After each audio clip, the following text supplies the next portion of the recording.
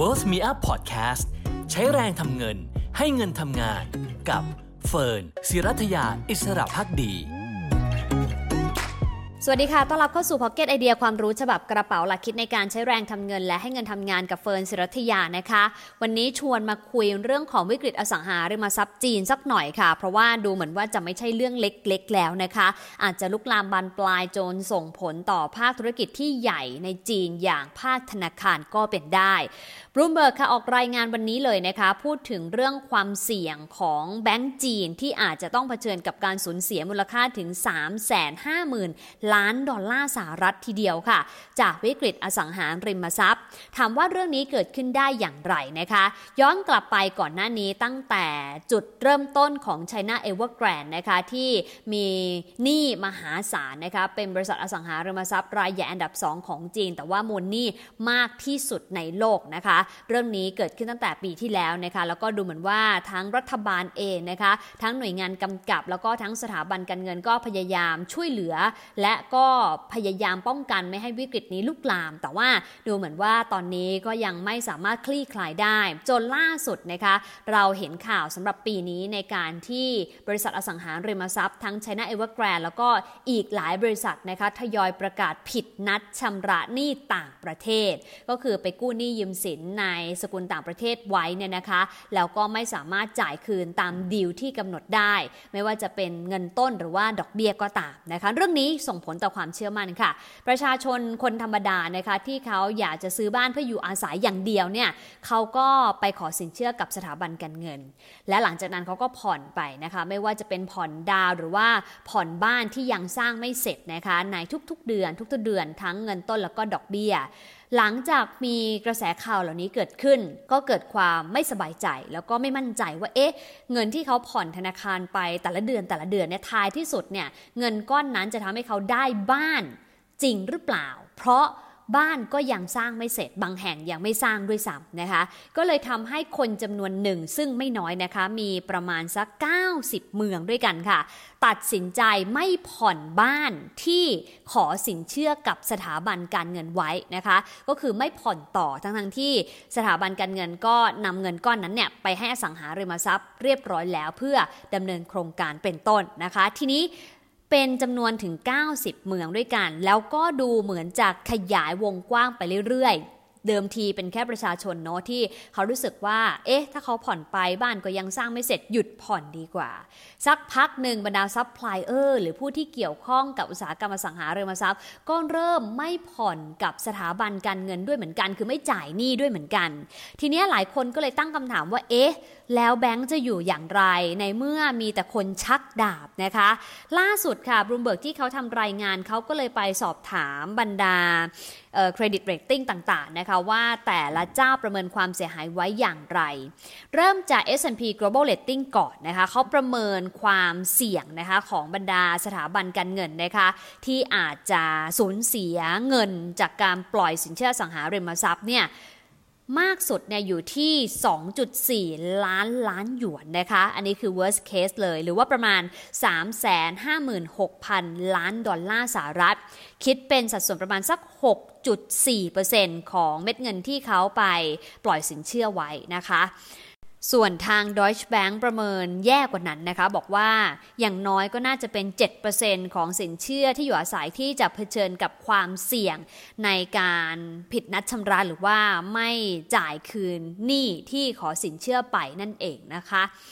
ขณะที่ทางชี่หวูเฉินซึ่งเป็นศาสตราจารย์ด้านการเงินจาก University of Hong Kong Business School ค่ะบอกว่าตอนนี้บรรดาสถาบันการเงินหรือว่าธนาคารเหล่านี้ก็อยู่ตรงกึ่งกลางนะคะในสถานการณ์ที่กลืนไม่เข้าขายไม่ออกค่ะเพราะว่าถ้าแบงก์เนี่ยไม่สนับสนุนเงินกู้เพิ่มเติมก็ทำให้โครงการสร้างไม่เสร็จถูกไหมคะซึ่งถ้าเป็นเช่นนั้นก็เป็นความเสี่ยงที่แบงก์ต้องแบกรับเองเพราะว่าปล่อยสินเชื่อไปแล้วนะคะแต่ว่าโครงการสร้างไม่เสร็จแล้วก็มีบรรดาประชาชนก็ลอยแพการผ่อนชำระไปแล้วด้วยเหมือนกันแต่ครั้นจะไปช่วยเหลือบรรดา developer ด้วยการให้เงินเพิ่มจะได้ให้โครงการแล้วเสร็จไปก็จะยิ่ง ทำให้ธนาคารต้องแบกรับความเสี่ยงเหมือนกันเพราะถ้าโครงการล่าช้าไปอีกนะคะแล้วก็ประชาชนยังไม่มั่นใจเงินที่เขาต้องจ่ายเพิ่มต้องจ่ายไปอีกมากน้อยแค่ไหน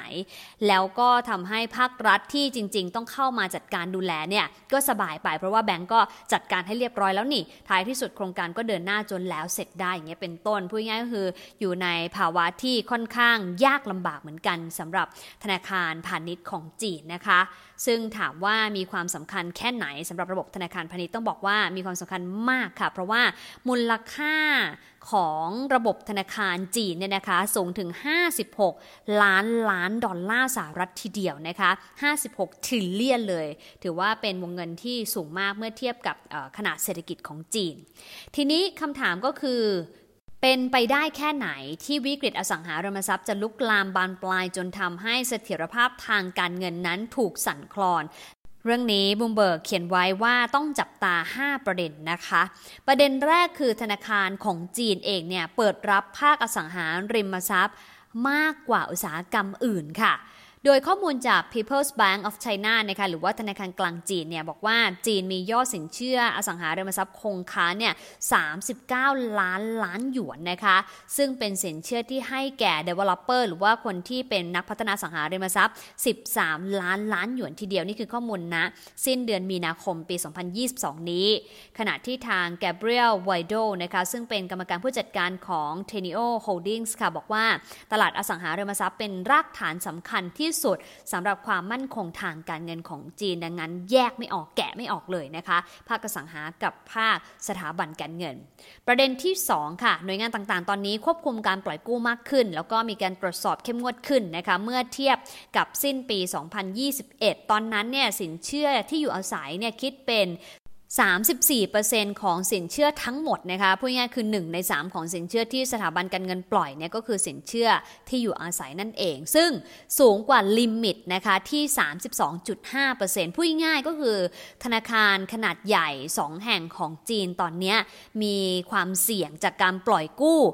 เกินลิมิตที่กำหนดไว้นะคะเพราะว่ากำหนดไว้ 32.5% แต่ว่าปล่อยอสังหาริมทรัพย์ไปแล้ว 34% นั่นเองนะคะดังนั้นก็พูดง่ายๆคือถ้าอสังหาล้มแบงก์ก็เลี่ยงจะล้มยากนะคะ3ก็คือ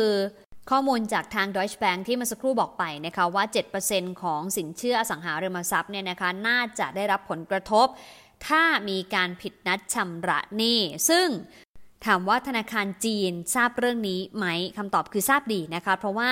ล่าสุดมีตัวเลขนะคะว่าธนาคารจีนเนี่ยเพิ่มจำนวนเงินทุนมากที่สุดเป็นประวัติการในช่วงครึ่งแรกของปีนี้นะคะจากการขายพันธบัตรเนื่องจากเขาเตรียมพร้อมสำหรับสินเชื่อที่อาจจะผิดนัดชำระพูดง่ายๆคือตุนเงินไว้ก่อนในช่วงเวลาที่อาจจะเผชิญกับความเสี่ยงในอนาคตอันไกลนะคะแล้วถ้าออกมาเป็นแบบนั้นจริงนะคะก็คือมีความเสี่ยงจากการไม่ชำระหนี้ของบรรดาผู้กู้อสังหาริมทรัพย์เนี่ยบรรดาธนาคารท้องถิ่นเองค่ะอาจจะได้รับผลกระทบแล้วก็แบกรับความรับผิดชอบมากกว่าหน่วยงานภาครัฐด้วยซ้ำส่วนประเด็นที่4นะคะคือณสิ้นเดือนมีนาคมที่ผ่านมาเนี่ยนะคะจีนเนี่ยมีหนี้เสียอยู่ที่ 2.9 ล้านหยวนนะคะแล้วก็เป็นจำนวน NPL ที่พร้อมจะทำสถิติใหม่ทุกเมื่อทำให้เศรษฐกิจจีนขยายตัวในอัตราที่ช้าที่สุดนับตั้งแต่มีโควิด -19 ที่ผ่านมาอย่าลืมนะคะว่าปีโควิด -19 เนี่ยจีนเป็นประเทศเดียวในกลุ่ม G20 ที่ GDP ไม่ติดลบนะคะยังเป็นบวกได้แต่ว่าเพิ่งมาแย่หนักๆจริงๆก็คือช่วงนี้ละค่ะจากวิกฤตอสังหาริมทรัพย์นั่นเองขณะที่หนี้ต่อ GDP ของจีนนะคะก็มีโอกาสที่จะไต่ระดับมาทำ New High ในปีนี้ด้วยเช่นกันนะคะ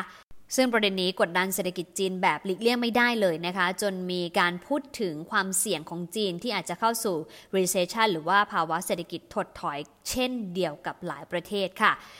นอกจากนี้นะคะภาคประชาชนกับบรรดาภาคเอกชนนะคะก็คือนิติบุคคลกับบุคคลธรรมดาเนี่ยก็ลดการใช้จ่ายและการลงทุนลงด้วยเหมือนกันนะคะเพื่อเตรียมพร้อมรับมือกับความผันผวนแล้วก็ความเสี่ยงที่จะเข้าสู่ภาวะถดถอยนั่นเองขณะที่ราคาบ้าน48เมืองจาก70เมืองเนี่ยก็ปรับตัวลงนะคะแล้วก็เป็นจำนวนที่มากขึ้นเมื่อเทียบกับเดือนมกราคมที่มีราคาบ้านปรับตัวลงแค่20เมืองเท่านั้นเองค่ะประเด็นสุดท้ายนะคะคือมุมมองของ S&P Global ที่คาดการณ์ว่ายอดขายบ้านอาจจะลดลงมากถึง 33% หรือว่า1 ใน 3ในปีนี้ค่ะ เนื่องจากผู้ขอสินเชื่อเองก็ไม่ยอมไปผ่อนสินเชื่อตามที่ขอไว้กับสถาบันการเงินนะคะสถาบันการเงินเองก็เลยไม่สามารถที่จะส่งสภาพคล่องไปยัง developer ได้และนั่นก็จะยิ่งนำไปสู่การผิดนัดชำระหนี้ที่มีความเสี่ยงเพิ่มมากขึ้นซึ่งก็เป็นผลกระทบลูกโซ่ไปเรื่อยๆนะคะแล้วก็รายงานของทาง Turneo นะคะบอกว่า Developers 28 เจ้าจาก 100 อันดับแรกที่เป็น Developer ที่ใหญ่ที่สุดของจีนมีการผิดสัญญาส่งบ้านหรือไม่ก็ต้องไปเจรจาขยายเวลาชำระหนี้ให้ยาวขึ้นนะคะนี่คือข้อมูลปีที่ผ่านมานะคะก็มี 28% และของบรรดา100 เจ้าใหญ่ Developer ที่ได้รับผลกระทบนะคะทีนี้พอปีนี้เกิดการไม่ยอมไปผ่อนสินเชื่อของบรรดาผู้ที่ไปขอกู้ไว้เนี่ยก็อาจจะส่งผลให้จำนวน Developer ที่ต้องไปเจรจาหรือว่าผิดสัญญาส่งบ้านก็อาจจะมีจำนวนเพิ่มมากขึ้นไปอีกนะคะส่วนการลงทุนในอสังหาริมทรัพย์นะคะก็ทำให้ภาคเศรษฐกิจเนี่ยเติบโตได้อย่างมากทีเดียวมีรายงานนะคะว่าจริงๆแล้วภาคอสังหาริมทรัพย์มีส่วนต่อความต้องการสินค้าและบริการคิดเป็น 20% ของ GDP ทีเดียวนะคะแต่ว่าล่าสุดเดือนมิถุนายนกลับลดลงมาเหลือเพียงแค่ 9.4% เท่านั้นลดลงมากว่าครึ่งหนึ่งเลยนะคะหลังจากภาคอสังหาริมทรัพย์ซบเซาไปนั่นเองโดยเรื่องนี้จูดี้ชางซึ่งเป็นนักวิเคราะห์ของ City Group ค่ะบอกว่าการชะลอตัวลงทุกๆ 10% ของอสังหาริมทรัพย์เนี่ยนะคะจะส่งผลให้หนี้เสียโดยรวมเพิ่มขึ้น 0.28%นั่นก็หมายถึงว่ารายได้ของธนาคารมีโอกาสที่จะลดลงประมาณ 17% ในปี 2022 นี้นะคะก็ต้องติดตามแล้วค่ะว่าผลกระทบนี้จะสามารถควบคุมได้มากน้อยแค่ไหนสำหรับวิกฤตอสังหาริมทรัพย์ไม่ให้ลุกลามไปจนกลายเป็นวิกฤตของสถาบันการเงินหรือว่าวิกฤตสภาพคล่องเพราะถ้าเป็นเช่นนั้นเองนะคะผลกระทบน่าจะกินวงกว้างทีเดียวเพราะว่าจีนก็มีบทบาทสำคัญในเวทีโลกนะคะแล้วก็มีการค้าระหว่างประเทศรวมถึงมีบทบาทต่อการเคลื่อนไหวของเศรษฐกิจในหลายประเทศจับตากันอย่างต่อเนื่องนะคะเดี๋ยวไว้มอนิเตอร์มาฝากกันเรื่อยๆแน่นอนค่ะส่วนวันนี้ขอบคุณที่ติดตามกันสำหรับ Pocket Idea ความรู้ฉบับกระเป๋าหลักคิดในการใช้แรงทำเงินและให้เงินทำงานนะคะสวัสดีค่ะ